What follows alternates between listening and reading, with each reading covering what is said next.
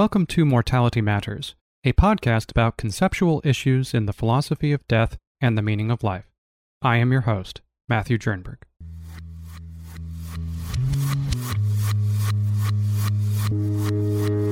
You may think that death cannot be harmful because it cannot be experienced. But is it necessary for something to be harmful that it be possible to experience it? To put the question another way, is it possible to be harmed by what cannot be experienced? What is the nature of harm, anyway, and what does it mean to harm someone? In this episode of the podcast, I shall cover Chapter 3 of John Martin Fischer's book, Death, Immortality, and Meaning in Life, entitled Bads Without Negative Experiences.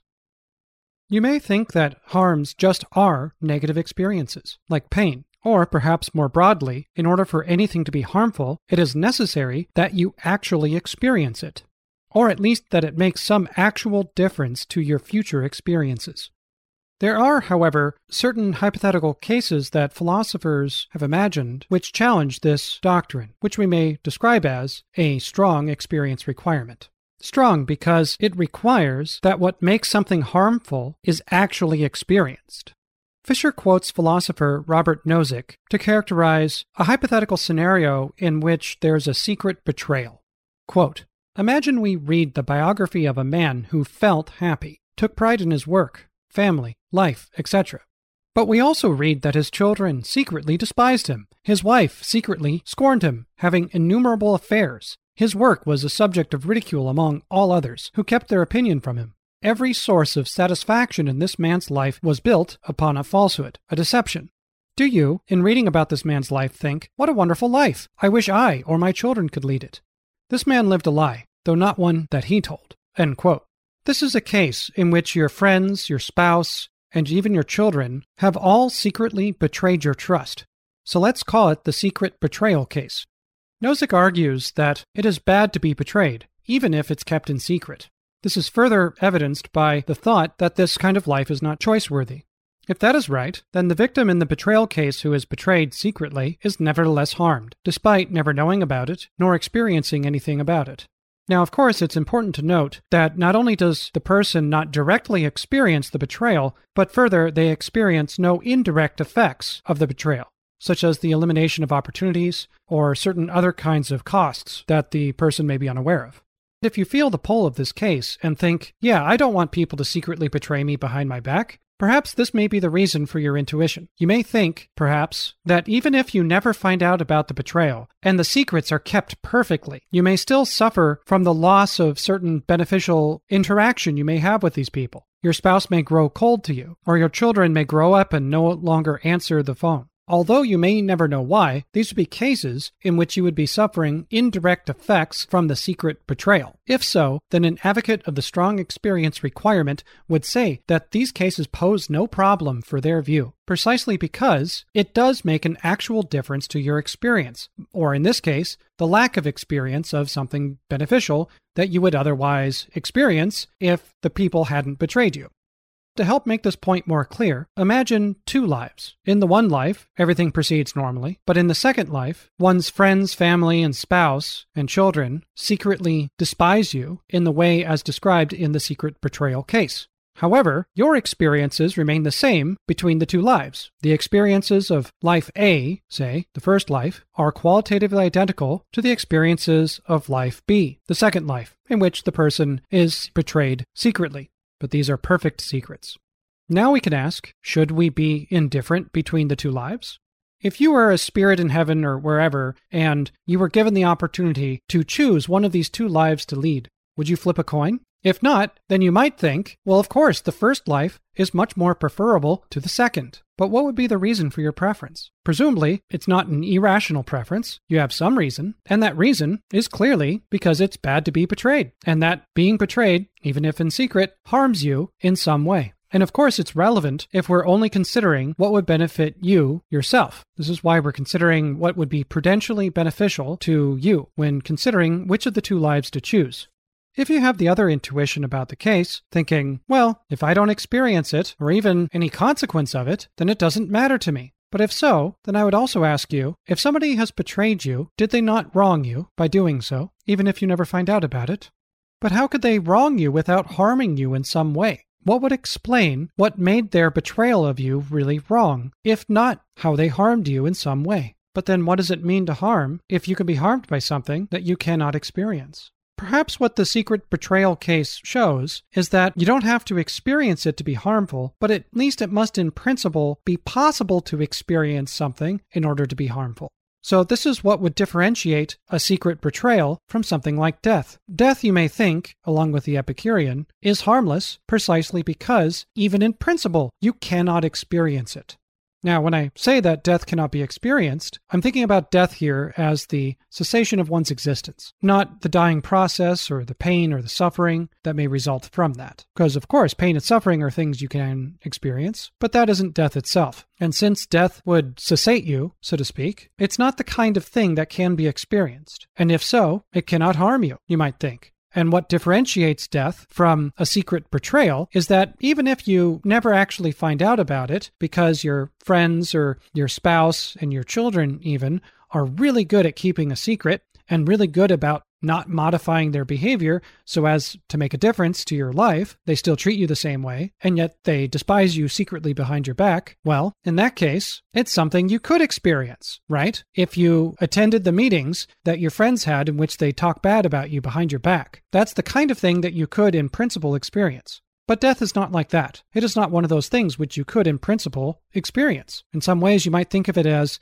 the termination of experience, or the liminal point at the end of experience, but not an experience itself. So this would be a weakening of the strong experience requirement to something weaker. You might describe it as a weak experience requirement. According to this principle, something can harm you only if it's possible that you can experience it. Now, the difference between a strong experience requirement on harm and a weak experience requirement on harm is that, according to the former, what makes something harm you must be an actual experience, whereas according to the latter, a merely possible experience would suffice. Going back to the secret betrayal case, you never actually experience the betrayal, or even any result of the betrayal. However, it's possible for you to experience it. The mere possibility of an experience is sufficient to satisfy the weak experience requirement. However, John Martin Fischer thinks that even this weaker version of an experience requirement is false. He imagines a similar hypothetical scenario, just like this ordinary secret betrayal case, but this time he adds something to the case. He adds a character who erects an experience shield. This person prevents you from ever finding out about the secret meetings or experiencing anything negative as a result of the betrayals. Perhaps through super sci-fi wizardry or some other form of magic, this character has the ability to intercept information that would inform you about the betrayals and stop it. Now, as a matter of fact, this person's services are never utilized. As a matter of circumstance, you never come across information which informs you about the betrayals from your friend, from your spouse, from your children. You just never find out about it. No information is ever revealed to you, leading you on. Nevertheless, this person, this counterfactual intervener, is poised and ready to intervene and stop any information if it were to ever come your way. It just so happens that this never actually occurs. Fischer likens it to an anti-ballistic missile system that is dormant unless it senses a threatening missile and then swings into action. But as a matter of fact, it never turns on because no incoming missiles come in.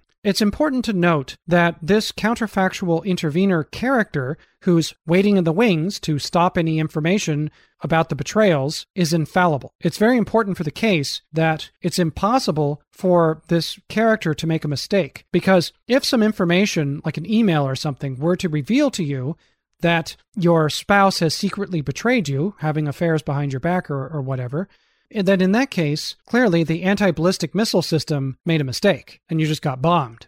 So, with the addition of this infallible character who can stop all information from reaching you that reveals the betrayal, let's redescribe this new case as the shielded betrayal case. In this case, your friends, family, and loved ones still despise you and talk bad about you behind your back, and your spouse still cheats on you, your children still hate you, and the counterfactual intervener lies dormant the entire time, for the duration of your entire life. Because as a matter of fact, no information that would reveal the betrayal happens your way, and no consequence of the betrayal ever affects you. So adding an experience shield makes no difference to the harm of a secret betrayal, provided of course there was harm in the first case, there is the same kind of harm in the second case. However, because any information that reveals the betrayal is hidden from you by an experience shield who's infallible, it is thereby impossible for you to ever experience the betrayal. If you thought that being betrayed like this harmed you, then you should also think that being betrayed in the shielded betrayal case also harms you for the same reason. The only difference between the two cases is the addition of an experience shield, which never even turns on.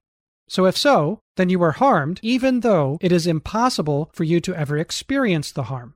So if Fischer is right, then there's not even a loose connection between harm and experience. In order to be harmed, it's not necessary that you actually experience what harms you, but also it's not even necessary that in principle it's possible for you to experience what harms you. Harm is logically independent of and disconnected from experience. Now on this note, I'm not exactly sure what Fischer thinks harm is, if it is just disconnected from experience altogether. Now, he doesn't deny that pain and suffering as experiences are harms. He just has a wider notion of what harms are, such that there's no necessary connection that you can draw between experience and harm itself. So, what makes up for the difference, you might ask? On this point, Fischer doesn't really tell us. He more or less just relies on the intuition that being betrayed is harmful without really explaining why. And note that if he were to try to explain why it's harmful to be betrayed in the secret betrayal case, he couldn't make use of experience as part of the explanation. Alternatively, you might think that the person who was betrayed in the shielded betrayal case is not harmed, precisely because it's impossible for them to experience anything about the betrayals due to the experience shield. If this is your thought, then you might also think that betrayals are a bit risky, at least in typical cases. In this way, they would be somewhat analogous to firing a gun up in the air. By doing so, one imposes risks on others without their consent. Even if it turns out that no one was actually hit by any of the bullets that you shot up into the air, you still imposed a risk upon other people in your vicinity. However, if there was a guarantee that nobody would be hit by the bullets, suppose they evaporate in the atmosphere upon reaching a certain elevation or something like this, then if that was the case, arguably, you wouldn't be imposing a risk upon anyone else at all. You could think of risk as a combination of the probability of an event's occurrence together with the severity of its harm. If it turns out that certain guarantees are erected in the scenario such that the probability of the event occurring is equal to 0, that 0 would zero out the risk, so to speak, and there would be no risk whatsoever. You might think similar things about drunken driving. The reason driving while drunk should be illegal is presumably because it imposes risks upon others, risks of extreme harm. Even if it turns out that the drunken driver doesn't actually hit anyone, they could, and the probability of that danger was high enough to warrant punishment. Nevertheless, if there could be guarantees or barriers that could be put into place that it would make it impossible to be harmed by someone who's driving while drunk, if there's no harm and no possible harm, then why should it be illegal? Why should it be wrong? Who does it harm? If there's no probability of danger, then there's no risk. However, John Martin Fischer argues that there is a relevant difference between firing a gun incautiously or driving while drunk and the shielded betrayer case. Of course, he concedes that in the first two cases, a guarantee of there being no harm would render the cases innocuous, and there would be nothing wrong about the activities, or at least so he says. You may have other objections, but at least if there's a guarantee that no one will be harmed, that changes one's assessment as to the permissibility of those actions. Nevertheless, when somebody secretly betrays you, even if you never discover it, and even if it's impossible for you to ever experience anything that would lead you to believe the truth that you were secretly betrayed, then that case is relevantly different than firing a gun into the air incautiously or driving while drunk. The relevant difference consists in one's reputation. So, in the betrayal case, your alleged friends, I should say, gossip about you behind your back. Your reputation is damaged. And you might think there's other interests at stake as well. For instance, the relationship you have with your spouse is damaged by the betrayal, even if you never find out about it. So given that we have an interest in having a good reputation, or that we have an interest in having a healthy relationship, either with one's spouse or one's children, then that would be sufficient to believe that being betrayed is bad for you. In fact, Fischer defines harms as setbacks of interest. What exactly it means to have an interest, or what interests are, he doesn't really explain. He just says that we have interests, and further, that when those interests are set back in any way, that's what it means to be harmed. Since we have an interest that our reputations not be besmirched, then we have an interest in not being betrayed secretly. I do think it's important to note that strangers cannot betray you the way your friends or loved ones can betray you. So there are interests at stake that are undermined in the betrayal case that don't merely focus on one's reputation. If anything, one's reputation is almost of a secondary importance to the nature of one's relationships. And I think what makes the secret betrayal so damaging is that it damages one's relationships without one's knowing it. And further, these relationships are not of a casual nature. They involve one's children, one's spouse, one's friends, the people who are closest to oneself in life. So my point is that there are certain interests at stake which are betrayed in the secret betrayal case that are not at stake when firing a gun incautiously, in which the people who are hit might be strangers, presumably, or while driving while drunk. Now, of course, we can imagine variations of both of those cases where the victims are one's spouse or one's children who are killed by the drunken driver or what have you. But how those cases impact one's relationships are relevant to assess how they harm you. So Fischer initially posed the betrayal case as a counterexample to a strong experience requirement that in order for anything to be harmful, it's necessary that you actually experience it. In the secret betrayal, something is bad for you and harms you, but is something that you don't actually experience. In response to this, an Epicurean may reply by modifying the relevant principle in order to explain why death is harmless, but being betrayed secretly by one's friends or loved ones is not harmless. They do this by advancing a weak experience requirement, according to which, in order for anything to be harmful for you, it must at least be in principle possible to experience it. In turn, Fischer responds with a modified version of the betrayal case, which he calls the shielded betrayal case, to illustrate why even this weaker principle turns out to be false. In the shielded betrayal case, not only do you never find out about it, but somebody is waiting in the wings to stop you from ever finding out about it, should any possibility arise in which you would get information revealing the betrayal.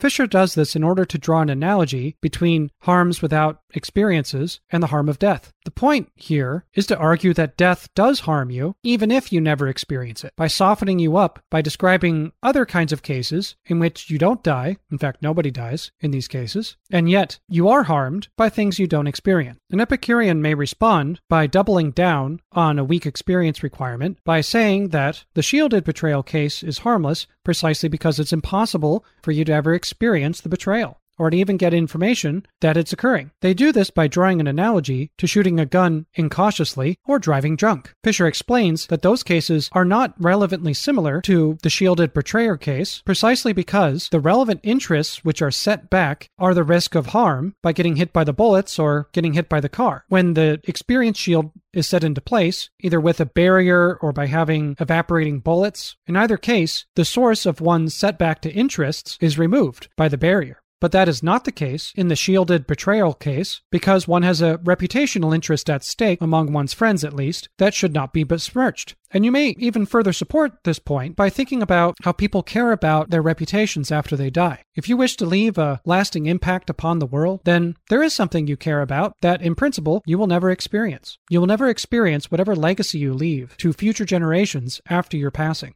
People seem to care about this sort of thing. Even in principle, it's impossible for you to ever experience that. And yet, it might be good for you. Or at least, it may be bad for you if, upon your death, whatever legacy you set out to create is immediately discarded, thrown away, or overturned. That would be a kind of setback to your interest. And if that's a harm, it would harm you after your death, posthumously. While Fischer's argument can stand on its own, and no further argumentation is needed if this argument succeeds, I think he gives another case in order to illustrate how you could be harmed by things you cannot experience in a way that is more vivid and easier to understand. The shielded betrayer case involves someone waiting in the wings who will intervene if any information comes in, but actually doesn't.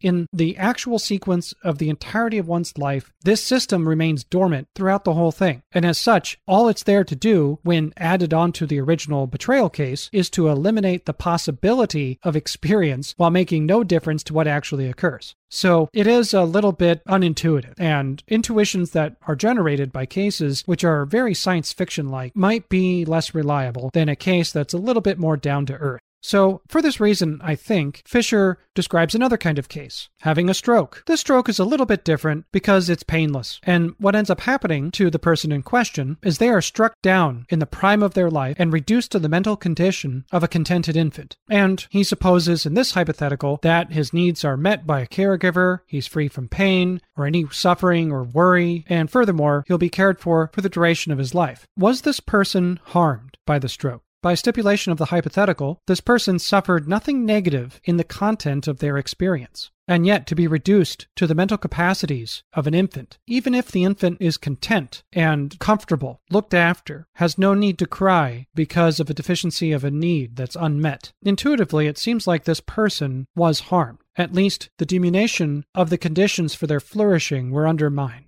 severely. You may think, for instance, that there's certain opportunity costs that this stroke imposed upon this person because they won't be enjoying all sorts of things that would require a more sophisticated cognitive architecture. And I don't mean just the joy of mathematics or of fine art or beautiful things or complicated things or reading certain novels. Even just interesting conversation is no longer available to this person in a way that it used to be. Or even things like video games or movies, they're going to be beyond his comprehension. Fischer further stipulates that the person whose mental life has been reduced to that of a contented infant is exactly the same person who fell prey to the stroke. This is important in order to understand how a stroke of this sort harmed the person. Because suppose it's a different person inhabiting the same body, then arguably it wouldn't be very different than just being killed by the stroke. That some other being would continue living in one's former body, perhaps with a different mental life, would be immaterial to it being a new person then. If it were a new person, then the stroke would be fatal. But that's not the case, and it's importantly not the case to try to understand how something other than death can still be harmful in virtue of a deprivation. Or at least that's how Fischer describes it. What Fischer thinks makes this kind of stroke harmful is not any actual experiences, but rather it's the deprivation of certain possible experiences, or even things that are non-experiences.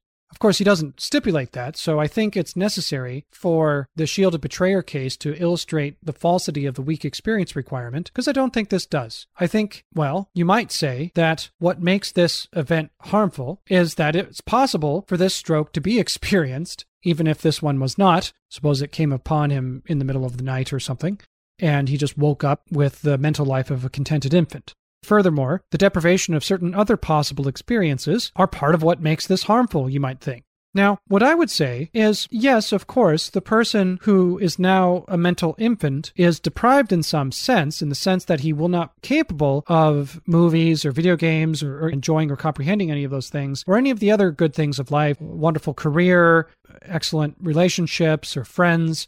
I don't know about his reputation, but some of the other elements for what makes a life worth living are going to be deprived of this person after the stroke, and the stroke is what presumably deprives him of that. But you might think of those as secondary harms. That is to say, the stroke itself is one kind of harm that occurs at a certain time, and is harmful when it happens. But the other kinds of deprivations occur at later times, and are hence later harms. They're not part of the same harm. They're a causal consequence of the stroke itself. And if that's the case, then you might think that what makes the stroke harmful is not any sort of deprivation, which may occur in the future, but rather the loss of the person's well-being at the time at which it occurs. And though the stroke was painless, it nevertheless happened to you, and as such, your welfare, or whatever it was that was good for you at that moment, the good-making features of what makes for a prosperous life were destroyed. They were destroyed in a way that you notice their absence only after the fact. But the actual destruction is what made the stroke harmful. That's what I would say. And importantly, the harm of the destruction of your capacities, of your welfare at that time, is not comparative in any way. It's not an implicit comparison to your past self of a long time ago and what actually happened to you now. It's what happens at the time of the stroke. So Fischer describes these kinds of cases as incapacitation cases and says that these are very similar to death. The only difference between death as a kind of harm and a stroke of this sort is, well, in the stroke case, you persist through the change from a healthy, thriving adult into a mental infant. One and the same person persists through that change. But that's not the case with death. because death extinguishes you, so to speak. It cessates you. You do not persist. In fact, it's not really a change at all. In order for something to be a change, the subject must persist through the change. But death is not like that. Death, perhaps, is the only thing not like that. You simply cease to exist. However, this difference isn't all that relevant, according to Fischer, as to whether death harms the one who dies. He thinks that the stroke case is much like death, in that you don't experience what happens to you, but it still harms you. And it doesn't harm you in virtue of any actual experiences that you undergo. Much like the stroke, death harms you in virtue of how it deprives you of the very capacity to have experiences, according to Fischer. Now, suppose we make another use of Fischer's counterfactual intervener and erect yet another experience shield around this healthy adult's life.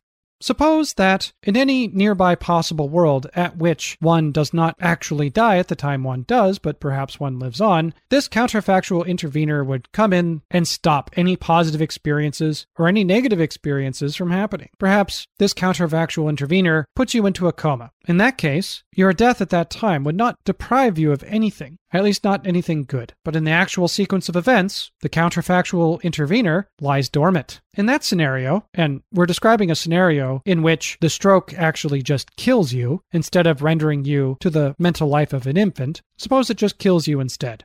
But in some nearby possible world, it doesn't prove fatal, and instead you are rendered to the life of a comatose person. Well, I think that death still harms you. But clearly, it doesn't harm you because it deprives you of anything. Because in any nearby possible world, you're not deprived of anything. Not anything good, and not anything bad. Nevertheless, in the actual world, death still destroys a healthy, thriving adult and renders that adult into nothingness. That adult ceases to exist. What makes that bad is not what coulda, woulda happened. It's what actually does happen. That person's flourishing is destroyed. Whatever makes life good, gone for that person. I would argue that that's what makes death harm the one who dies. Not a comparison with some possible state of affairs that doesn't even happen, but with what actually happens. The loss of well-being that you have at that time. And if that's the case, it's not in virtue of any actual experiences, but it is in virtue of what actually happens. So if that's true, then I think a strong experience requirement would still be false, but only in virtue of harms which can still harm you without you experiencing them, like a stroke or just death. Nevertheless, something similar to a strong experience requirement would still be true. In order for anything to harm you, it's necessary that what makes it harmful actually occur. Mere possibilities are not harmful, and furthermore, they don't make anything harmful.